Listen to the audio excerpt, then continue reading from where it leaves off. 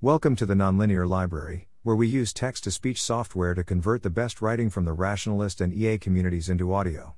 This is a philosophical review of Open Philanthropy's Cause Prioritization Framework, published by MichaelPlant on July 15, 2022 on the Effective Altruism Forum. Summary. In this post, I undertake a philosophical review of Open Philanthropy's Global Health and Well-Being Cause Prioritization Framework, the method they use to compare the value of different outcomes. In practice, the framework focuses on the relative value of just two outcomes: increasing income and adding years of life.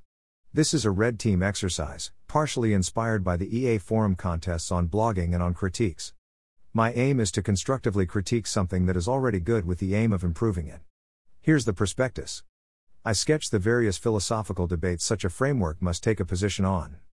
I note some of the options in each case and how choosing one rather than another may relatively alter the priorities. I attempt to identify the choices that the Open Philanthropy (OP) framework makes and conclude it is substantially unclear which positions they take or which arguments they accept. Specifically, to make the central trade-off between health and income, OP implicitly appeals to different, opposing theories of well-being. Further, it is not obvious what assumptions the framework makes about population ethics and the badness of death, nor are any reasons given on these topics. I make three main recommendations. I suggest OP's framework would be greatly improved by clarifying and developing their stance on these philosophical issues. Given OP's commitment to worldview diversification, putting significant resources behind every worldview they find plausible, I argue that OP is pushed to adopt more worldviews within the scope of its global health and well-being framework than the single one it adopts currently. I suggest how OP might, in practice, expand their set of worldviews. One crucial worldview I argue should be included, but which OP is currently skeptical of, is the use of subjective well-being measures, self-reports of happiness and life satisfaction, as a unified measure of value. I have previously advocated for an SWB approach to cause prioritization, see, for example, Here and Here. What's novel here is the claim that using an SWB approach would be consistent with, indeed possibly even required by, OP's worldview diversification approach. The simple thought is that it is plausible to think both that 1. Happiness and life satisfaction matter morally and 2. People's own ratings of their happiness and satisfaction are a credible way of measuring those feelings. While this discussion focuses on OP's framework, the issues I discuss here are very general and apply to any method which involves comparing the value of different outcomes. I consider OP's framework as it is a prominent and concrete means of doing this. 1. Background. Open Philanthropy's mission is to help others as much as we can with the resources available to us. Since 2014, it has directed over $1.5 billion in grants, and in 2022-23 it plans to give an additional $1 billion to evidence-based charities working in global health and development. Open Philanthropy, OP, has done an enormous amount of good. In particular, I want to praise them for the transparent way they communicate their reasoning so that others may learn from, use, and suggest improvements to it. For OP to do this is a public service, one that is almost unique in the wider world of philanthropic actors. In November 2021, OP published a blog post setting out an updated framework for making trade-offs between different types of interventions in their global health and well-being portfolio. In January 2022, Alexander Berger, co-CEO, and Peter Favaloro, research fellow, presented the framework at an online seminar hosted by the Center for Global Development, CGDev. In practice, the framework sets out to establish the relative quantitative value of two key outcomes: improvements to income and health. More details later. In this post, I provide a philosophical review of the framework and suggest how it could be improved. Doing good well is difficult. I am very grateful for OP in explicitly presenting a framework that is clear enough it can be evaluated and built on. Before we get to the review itself, a few preliminary comments are in order. Why focus on OP's framework? Besides their own substantial resources and openness to debate, they are proposing this framework as something others could use to achieve maximum impact. OP is not saying this is how we plan to assess impact, but there are no good reasons for others to use it. Hence, it seems worthwhile to assess the approach on its merits. I recommend reading OP's blog post and/or watching the seminar before reading this, but these are not required to understand what follows. Readers should be aware that OP takes a worldview diversification approach to its grantmaking. As they put it, this entails putting significant resources behind each worldview that we find highly plausible. By worldview I understand OP to mean a set of philosophical assumptions. I'm not sure how else to conceptualize the term.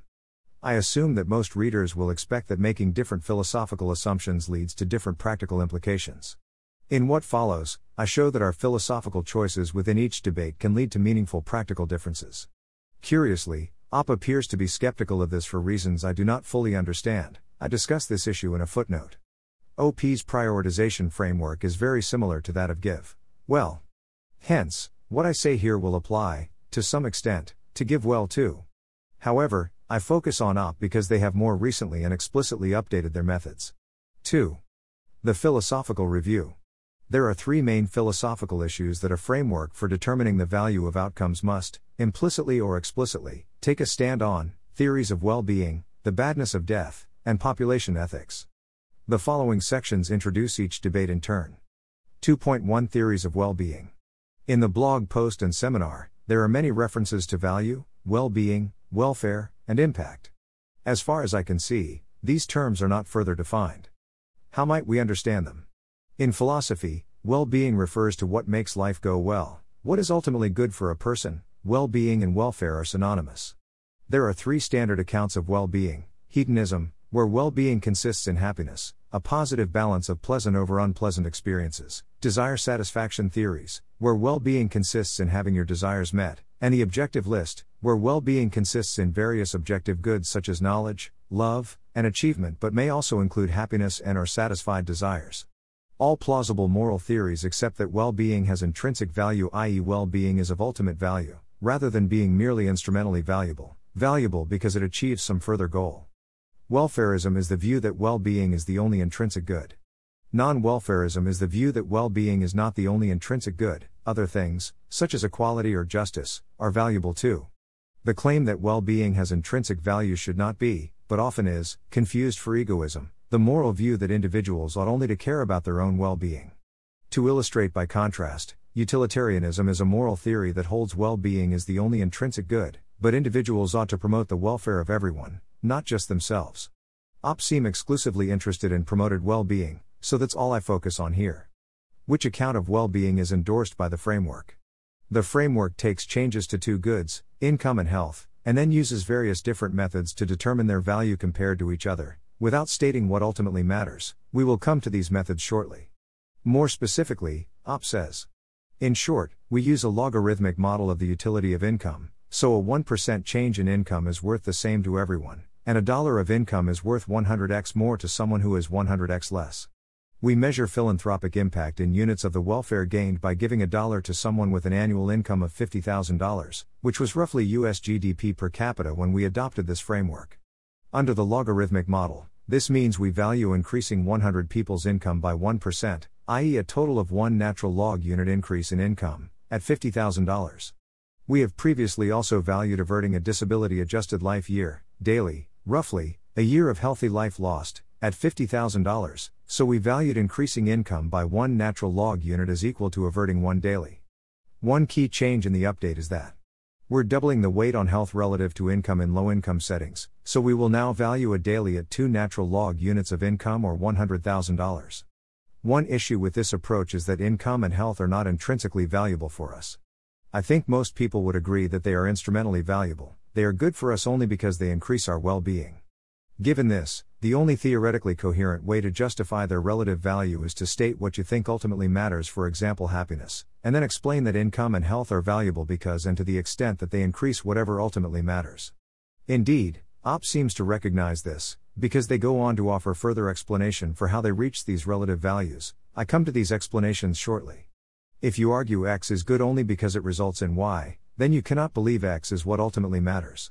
The further issue with just focusing on these two outcomes, health and income, is that other things affect our well-being too, such as war, loneliness, unemployment, crime, living in a democracy, etc., and their value is not entirely reducible to effects on health or income. OP is aware of this issue and concerned about it. See Alexander Berger's answer around 114 in the seminar. Therefore, to do cause prioritization well, we need a principled overarching concept, and measure, of value that provides a method for comparing across the full range of outcomes. Let's now take a closer look at how OP justifies their relative weights and how rethinking this can lead to different priorities and help us to do good better. 2.1.1 Income and Quality of Life. In the seminar, 844, Peter Favoloro explains OP's choice of a logarithmic relationship between income and utility by pointing out that the subjective well-being, SWB, evidence supports this conclusion.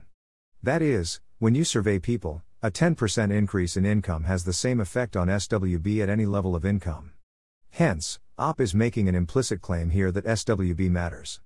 This raises two questions. First, how does SWB fit with the three theories of well-being I mentioned earlier? Second, if SWB does capture something of deep moral importance, why not measure the effects of everything in terms of subjective well-being? If we can measure well-being directly, assessing value in terms of health and income would be regressive, not least when those aren't the only two things we're interested in. Regarding the first question, there are two main types of subjective well-being measures, OECD 2013. There are hedonic measures of experience and emotion in the moment and evaluative measures such as overall life satisfaction. If you're a hedonist, that is, you think well-being consists in happiness, you'll care most about hedonic measures, as the name suggests. However, evaluative measures presumably have some value on hedonism. How happy we feel about our lives will be related to how happy we are during our lives. Evaluative measures are more closely linked to the desire satisfaction account of well-being because they capture how you think your life is going compared to how you'd like it to be going, or, at least, so I argue here. However, desire satisfaction theorists are also likely to care about happiness. It is one of the things we tend to want, and so would take some interest in the hedonic measures too. If you prefer the objective list theory of well-being, how much you care about the hedonic and evaluative components of SWB depends on your exact theory. However, it would be surprising if people's happiness and/or life satisfaction played no part, either intrinsically or instrumentally, on any objective list theory of well-being. To sum that all up then, depending on the particular SWB measure and your preferred theory of well-being, SWB data is either going to capture some or all of well-being. Happiness and life satisfaction are relevant to any plausible theory of well-being. No matter how much we want to incorporate them into our cause prioritization, we will still want to use the most accurate, practical measures of them. And what about the second question, that of using SWB as a unifying metric? When asked about this in the seminar, Alexander Berger provided a detailed response, 1:15 and 21 seconds, which I paraphrase here for length and clarity. You can read the full quote in the footnotes. Berger comments that an attractive feature of SWB is that it could be a unified outcome variable. However, there are different SWB questions.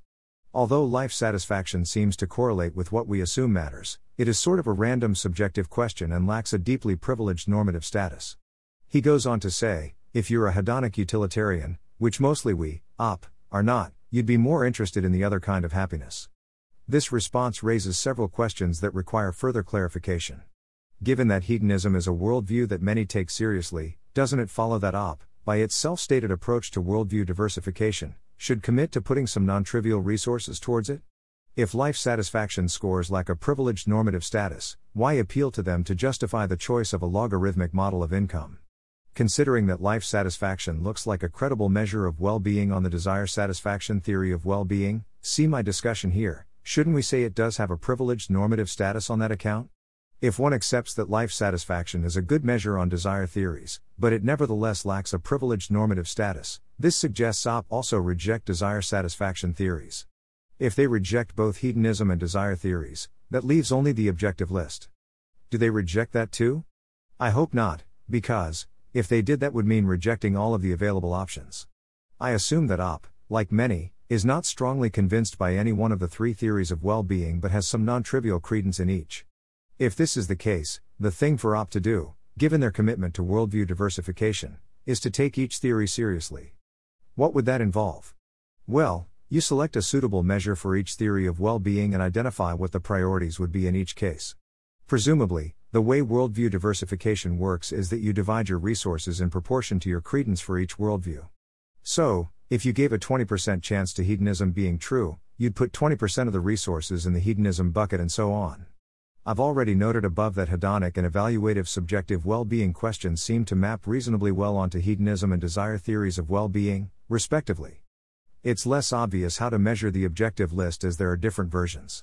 It seems that OP does not find measures of SWB entirely implausible. Why else appeal to life satisfaction to justify the logarithmic relationship to income? In this case, the obvious thought is to use those measures directly, rather than rely on income and health metrics instead. What difference might it make to take a subjective well-being approach to cause prioritization, rather than OP's current approach of log, income and health metrics? Will we find new priorities? I think that we will, indeed, perhaps we already have.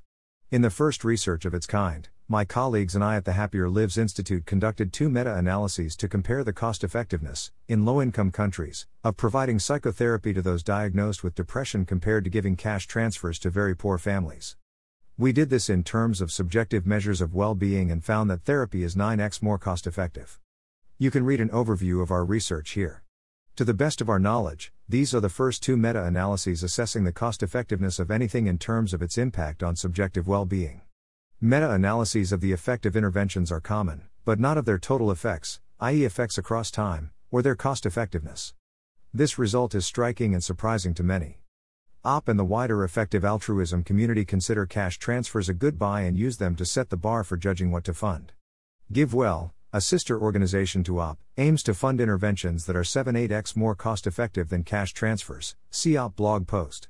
Up to now, mental health interventions have not been considered cost-effective enough to clear this bar, but no one had attempted a comparison in terms of SWB. Our analysis, using this different, and, we claim, preferable, methodology, estimates that psychotherapy would clear this bar. This raises the question of why using the SWB approach might reveal different priorities. The simple answer here is that if we aim to increase happiness and/or life satisfaction, but we don't use the observed evidence from people's self-reports, then we have to rely on educated guesses of how much we think different things will affect SWB. Unfortunately, research indicates our predictions are systematically flawed. What we think will make us happy is not what actually does. To quote Gilbert and Wilson, 2007. Mental simulations are deficient because they are based on a small number of memories, they emit large numbers of features, they do not sustain themselves over time, and they lack context. Compared to sensory perceptions, mental simulations are mere cardboard cutouts of reality. For instance, our effective forecasts, predictions of how others, or our later selves, feel, are subject to focusing illusions, where we overweight the importance of easy-to-visualize details, and immune neglect, where we forget that we will adapt to some things and not others, amongst other biases, Gilbert and Wilson 2007. This suggests our intuitive cause prioritization attempts will overweight visible suffering, such as poverty, and underweight invisible, ongoing misery, such as mental illness or chronic pain. In broad terms, I take the implication of this effective forecasting research to be that we shouldn't trust our intuitions and we really need to rely on the data.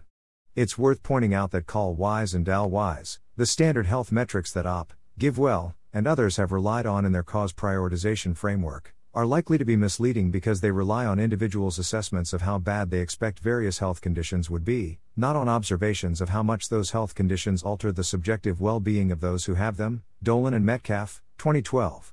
Based on all this, taking the SWB approach seriously as a worldview might lead OP, and others, to quite different conclusions about what the priorities are. I should note the further possibility that using different measures of subjective well-being could push us in different directions. The best thing for improving happiness may be different from the best thing for increasing life satisfaction. Investigating this requires extra work. However, this is the sort of thing we would like to find out about if we take a worldview diversification approach. 2.1.2 Health and Quantity of Life. In their updated framework, OP states, "We're doubling the weight on health relative to income in low-income settings, so we will now value a daily at 2 natural log units of income or $100,000. How is this relative weight reached? OP appeals to 2 approaches. First, the value of a statistical life, VSL, approach, which is mainstream in economics, puts a price tag on a year of life. This can be done using stated preferences. For example, would you rather reduce your risk of dying this year by 1%, or increase your income this year by $500? Or by revealed preferences, for example observing how much more people get paid to work in more dangerous jobs and calculating the value of a life from that. Second, using an SWB approach to compare improving to extending lives. I expand on this shortly. Looking at these 2 approaches, OP concludes. T here is huge uncertainty disagreement across and between lines of evidence, and any given choice of ultimate valuation seems fairly arbitrary, so we also prefer a visibly rough round number that reflects the arbitrariness uncertainty. I would be sympathetic to OP's conclusion if the 2 methods were equally informative and gave roughly the same answers. However, when we dig a bit deeper into the philosophy, neither seems to be the case. The issue with the VSL approach is that it seems to require taking a particular worldview very seriously, namely, that we should give, non-trivial, weight to people's ill-informed desires. I suspect that, on reflection, few people would give much credence to this view. Regarding the SWB approach, I disagree with the way that OP has interpreted the meaning of SWB scales. It's not at all clear that we should peg 2 extra years of life as equivalent in value to $100,000. As a result, I suggest that OP should return to the philosophical drawing board and get clearer on what they think really matters. The VSL approach. The value of a statistical life, VSL, approach suffers from serious and long acknowledged problems. Bronstein, Bucafisco, and Mazur, 2014.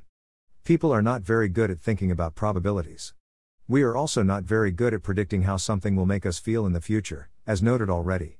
Where does the VSL approach fit into the 3 theories of well-being?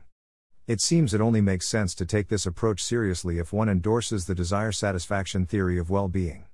To see this, note that VSL is based on people's observed or hypothetical choices, not on how happy they are. If one wanted to know how they actually felt, one would use SWB data instead. A question all desire-satisfaction theories must answer is, which desires count?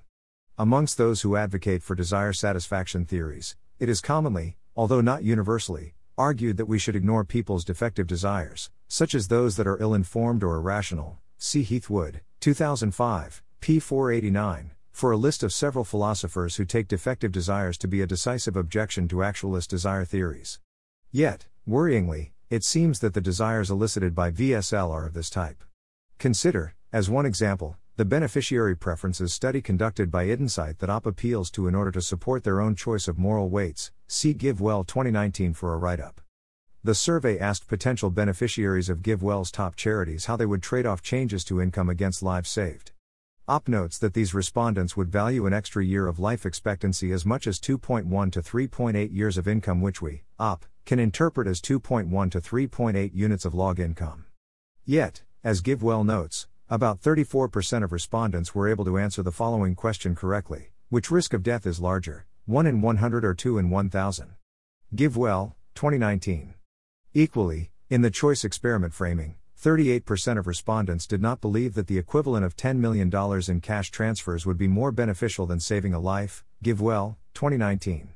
If we think it is people's informed preferences that matter, we shouldn't ignore these methodological worries and take the answers at face value. Instead, we should place little, if any, weight on such questions, or, at least, answers from individuals who fail relevant tests of comprehension. Alternatively, we might decide that we do want to take people's preferences seriously, whether they are well or ill-informed. To do this, one must not only accept, implicitly, a particular view of well-being, the desire-satisfaction theory, but a particular version of that view that is out of favor even amongst desire theorists. We should know which bullets we are biting. Suppose, nevertheless, that we did want to take the VSL literature at face value. What would we conclude? Unfortunately, the range of estimates is very wide, an issue which OP readily acknowledges and demonstrates in this graph, which I reproduce from their blog post. The y-axis represents willingness to pay, WTP, for an extra year of life in terms of multiples of annual income. A WTP of 2 would mean you'd give up 2 years of your salary to live 1 year longer. As you can see, the WTP numbers range from less than 0.1 to more than 25, and they are scattered all over the place. OP concludes that an extra year of life is worth 2 years of income, but this choice seems substantially arbitrary. Hence, the use of the VSL approach in general, and the 2x choice in particular, merits further defense and explanation. The subjective well-being approach. OP also appeals to the SWB literature for their health-to-income multiple. They conclude, drawing on a graph from Stevenson and Wolfers, 2013, that the chart suggests that, for someone near the global poverty line, you'd have to increase income by roughly 64x in order to get twice as much life satisfaction at any moment. You could conclude that a 64x increase in income, for 1 year, is worth as much life satisfaction as an extra year of life. In that case, a logarithmic utility function suggests valuing it daily at roughly 4 units of log income. This doubling is supposed to occur as the result of someone going from 4/10 on the scale to 8/10. This relies on the assumption that 0-10 is the neutral point on the scale, where the person has zero well-being, their life is overall neither good nor bad for them. However, determining the location of the neutral point is an open question that I've written about before. This is an important methodological issue on which, as far as I am aware, there is no published work. I am working on a paper on this with some colleagues and hope to set out some more detailed thoughts soon. For now, I hope it will suffice to indicate that this is an open question. A neutral point of 0-10 on a life satisfaction scale implies that life can never be bad, it can only be neutral or good, as you cannot give an answer lower than 0 on the scale. An alternative position is to take 5/10, the middle of the scale, as the neutral point on the grounds it indicates the person is overall neither satisfied nor dissatisfied with life. In this case, going from a 4/10 to an 8/10 does not represent a doubling, a move from being somewhat satisfied to twice as satisfied. It is a far more dramatic improvement. The person has gone from a life at -1 units of well-being, i.e. a life with negative well-being, to +3 units, a life with substantially positive well-being. However, a neutral point of 5/10 also leads to the conclusion that anyone with an LS score less than 5 is living a life of negative well-being, which suggests that the framework should count it as bad, rather than good, to extend their life. A third option is to somehow assign a neutral point between 0-10 and 5/10, but this seems dangerously ad hoc. You could also assign the neutral point at 10/10, but this would imply that extending lives is always bad, for the individual. It's worth pointing out that many of those whose lives are saved by the interventions that OP funds, such as anti-malaria bed nets, will have a life satisfaction score below the neutral point, unless we set it at, or near to, 0-10. Insight's aforementioned beneficiary preferences survey has an SWB question and found those surveyed in Kenya had an average life satisfaction score of 2/3. That saving such lives is, in fact, bad, for the individual, is initially highly counterintuitive, but is less so on further reflection. Here are some options to consider. Perhaps such lives have negative well-being now but will improve in future, so saving them is overall good. In which case we need to predict how their lives will improve and how far above the neutral point their lives will be. We might conclude we are using the wrong measure of well-being. Such people may be dissatisfied, but happiness is what matters, and we think they are happy and so saving their lives is good. In which case we need to measure their happiness, and predict their future happiness. If we think those living in extreme poverty really suffer, which, after all, is often the motivation for providing aid, wouldn't it, in fact, be odd to simultaneously conclude that few, if any, have lives of negative well-being? Perhaps the issue is that we have the wrong intervention in mind. We generally accept that we shouldn't try to prolong some lives, such as those in agony with cancer at the end of life. What we should do for those people is try to improve the quality, not quantity, of their lives.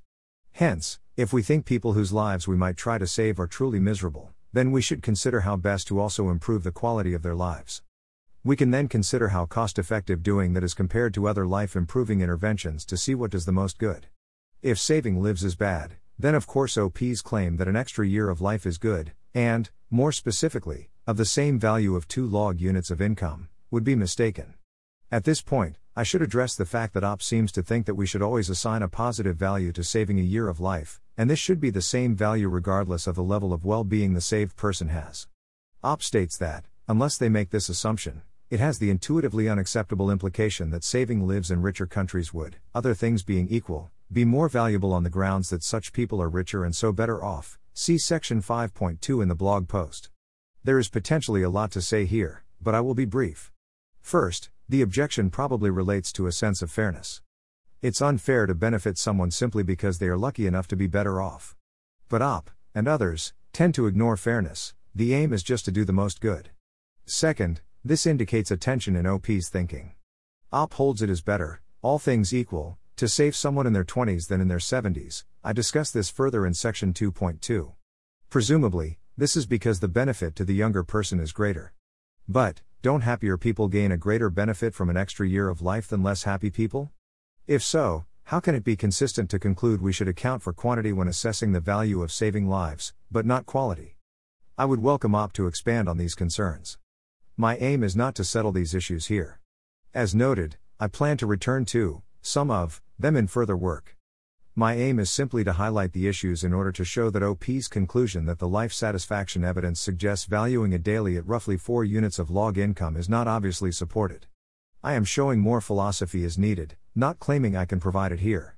2.2 Theories of the badness of death. An additional philosophical choice for cause prioritization frameworks is how to compare the badness of death for different people. OP comments. We're also switching our approach to be more consistent with GiveWell's framework in how we translate deaths into DAL-wise. GiveWell assigns moral weights to deaths at various ages, rather than to DAL-wise. The resulting model cares about child mortality more than adult mortality, but not by as much as remaining population life expectancy would suggest. To explain what's going on here, It may help to know this is making implicit claims about what, in philosophy, are known as theories of the badness of death. I've commented on this previously here. For a good edited compilation on this topic, see Gamland and Solberg, 2019.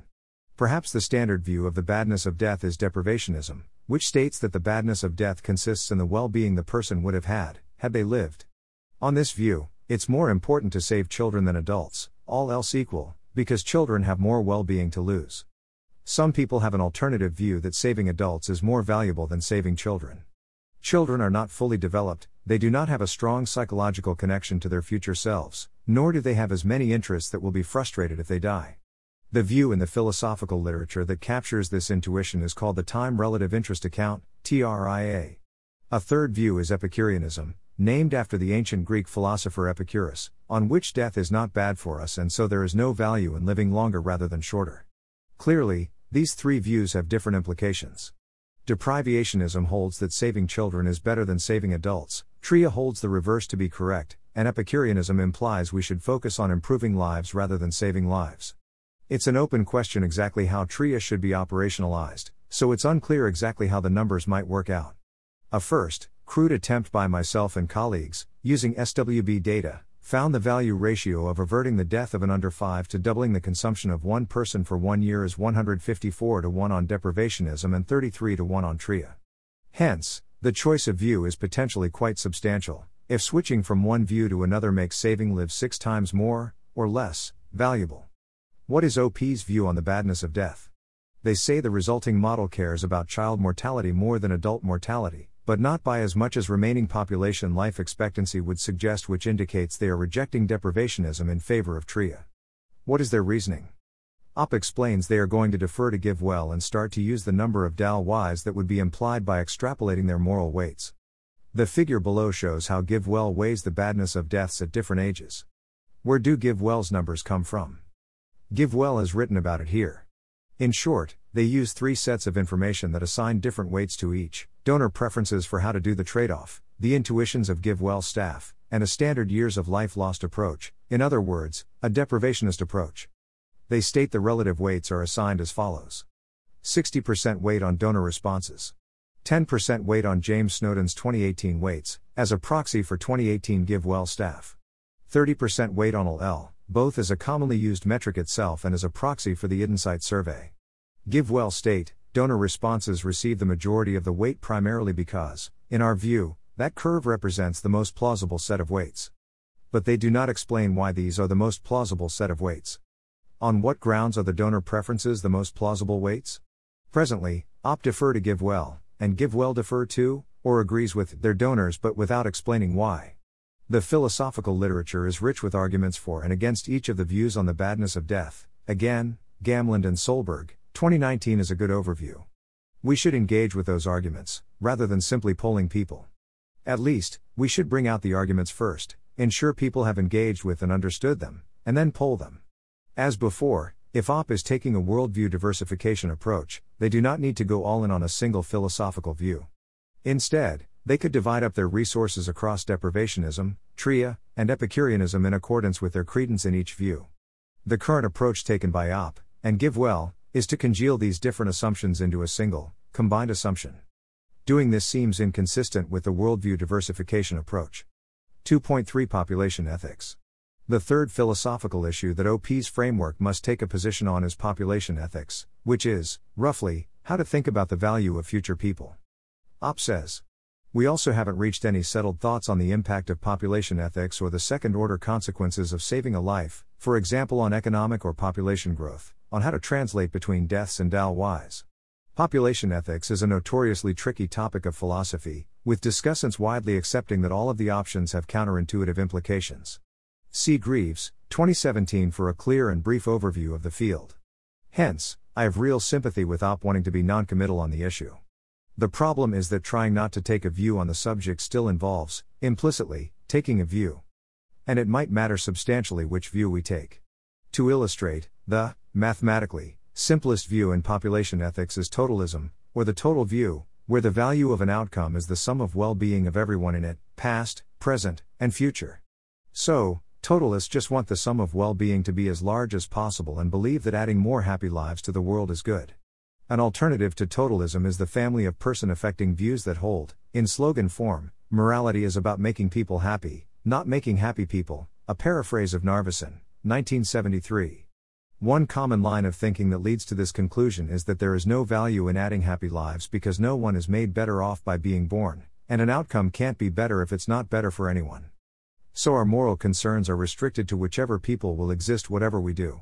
I am moving very briskly across this philosophical terrain here. There are many other views and lurking issues, but here is not the place to raise or discuss them. Again, Greaves, 2017, is a good place to start. You might think you can avoid this choice if you have, for whatever reason, decided that you are only concerned with improving and saving lives. However, the number of children that women have is affected by child mortality rates. Work by David Rudman for GiveWell indicates that for every 2 people that GiveWell's life-saving interventions save, approximately 1 fewer person is born. See GiveWell 2017 blog. So, if 2 lives are saved, the result is 1 extra lifetime of existence is lived, not 2. Here is where the population ethical questions bite. If one takes a totalist view, this reduction in fertility is, on its face, regrettable. You wanted the universe to have as much well-being as possible, and so, learning about the fertility-mortality interaction, you should now conclude your life-saving intervention was about half as cost-effective as you originally thought.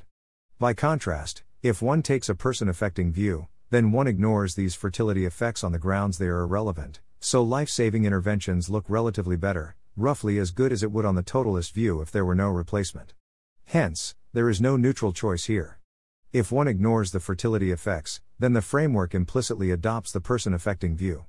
It is not clear which position OP takes on this. 3. Recommendations. OP's cause prioritization framework aims to set out how to make difficult choices between hard-to-compare things in order to do the most good. It serves as a model for OP's decision-making as well as others who might want to adopt it. In light of what I've said, how could this methodology be adjusted? I make 3 recommendations. 3.1 Be explicit about the philosophical assumptions. First, I encourage OP to be more explicit about the philosophical underpinning of their approach.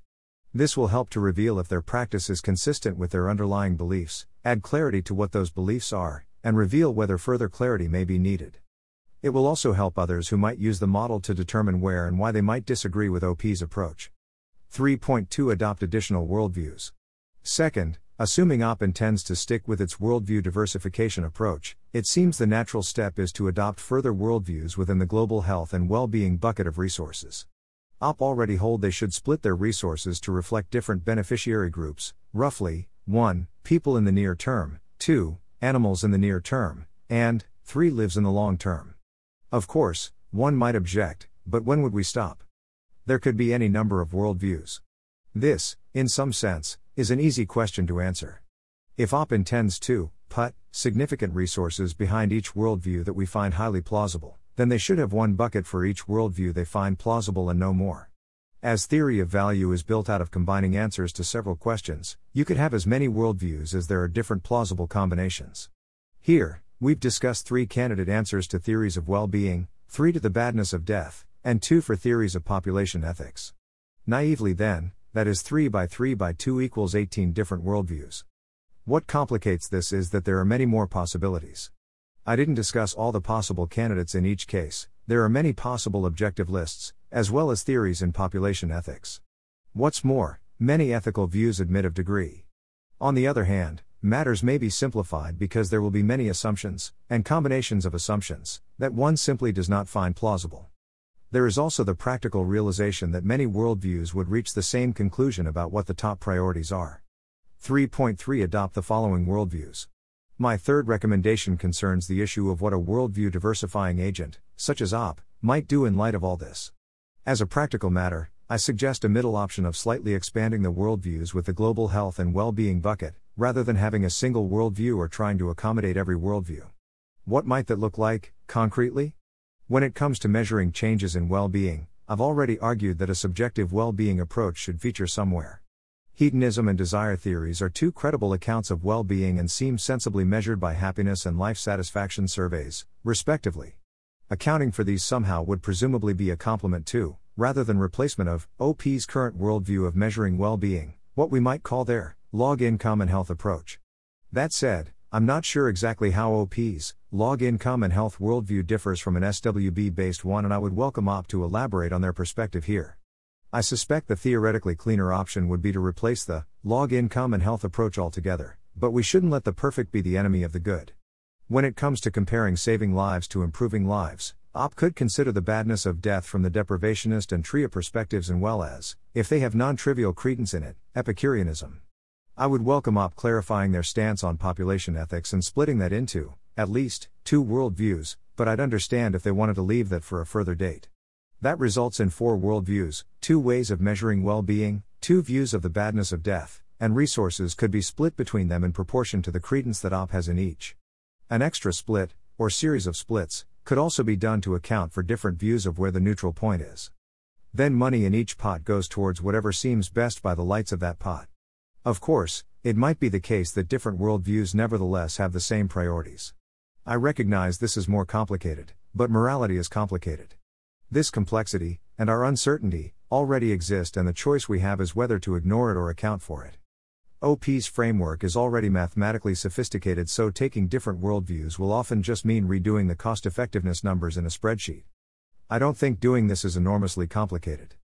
2 colleagues and I identified in this post how cost-effectiveness for life-saving versus life-improving interventions would change under 2 different accounts of the badness of death. 4. A final request. More broadly, I encourage other actors trying to do the most good to consider making plain to others how different moral assumptions would change their conclusions. Of course, many do this already. This seems like a cooperative thing to do in a community where people have different moral views. It has a moral trade feel to it. I'm going to try to work out what would do the most good by my lights, and, seeing as I'm doing this research, I'm going to tell you what I think would be best on yours too. The global health and well-being approach can be contrasted with the long-termist approach to doing the most good. The distinction is somewhat fuzzy, but the gist is the latter aims to maximize impact over the very long run, i.e. over thousands of years, and the former aims to do good now. COP's blog post for discussion. If more precision is required, I mean that, within each philosophical debate, switching from one view to another will alter the relative value of some pair of choices by a factor of at least 2. Footnote 50 of OP's technical update states our analysis tends to find that picking the wrong moral weight only means sacrificing 2 to 5% of the good we could do, and links to a spreadsheet. I confess I cannot establish what the argument is from eyeballing the cells in the spreadsheet. I assume there's something about diminishing marginal returns for very large donors, but I don't know what else is going on. That said, if OP thinks that taking different views on ethics genuinely make almost no practical difference, that would be an astonishing result, one I would encourage them to explain and defend at greater length. I assume the thought is more like, given some restrictions on what our moral views can be, we find it makes little difference which ones we pick. Then, of course, the concern is that the choice of moral views has been unduly restricted. I assume here we are only interested in the value of outcomes, that is, axiological issues. I am not interested in normative issues, that is, those related to what we ought to do. Or, at least, this is an issue if you conceive of health as being the absence of infirmity or disease. The WHO, curiously, states that health is a state of complete physical, mental and social well-being and not merely the absence of disease or infirmity. In which case, everything will affect health because health equals well-being, but then, of course, this raises the question, what is well-being? This assumes that SWB surveys are valid, that is, they capture what they intend to capture. For this, see OECD, 2013, and references therein. Transcribed from Talk, lightly edited for clarity. One natural virtue of subjective well-being, SWB, as a unified outcome is that it could be a space onto which you could project all of these different things. And that sort of makes it attractive. As Charles Kenny pointed out in the chat, a lot of things don't impact SWB quite as much as you might think, and different SWB measures get you totally different answers for what is valuable. And so, in Peter's chart, that was a life satisfaction, LS, question as opposed to a hedonic, how happy do you feel in this moment type question. The LS questions tend to be more correlated with the other kinds of things we think of as good things in life that people would naturally want to maximize and make go up and to the right, and so I think that makes you think that maybe LS is a good kind of outcome, but fundamentally LS is sort of a random subjective question to ask somebody about their life. I don't see why it has a deeply privileged normative status. If you're a hedonic utilitarian, which mostly we're not, you'd be more interested in the other kind of happiness, and that pushes you in unusual ways that may make you care way more about animals. And so I think this becomes philosophically extremely complicated territory very quickly. SWB has some nice virtues as a statistical construct, but as a starting point, I don't see it as a super compelling normative unit.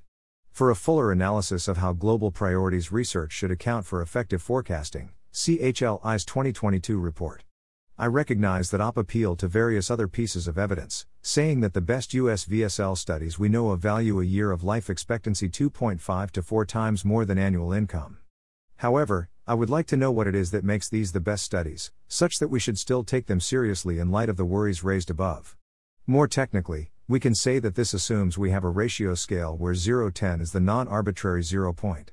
Perhaps a better way to characterize the view is that death and life are not comparable in value for someone. Death is neither better for, worse for, or equally good as, existence.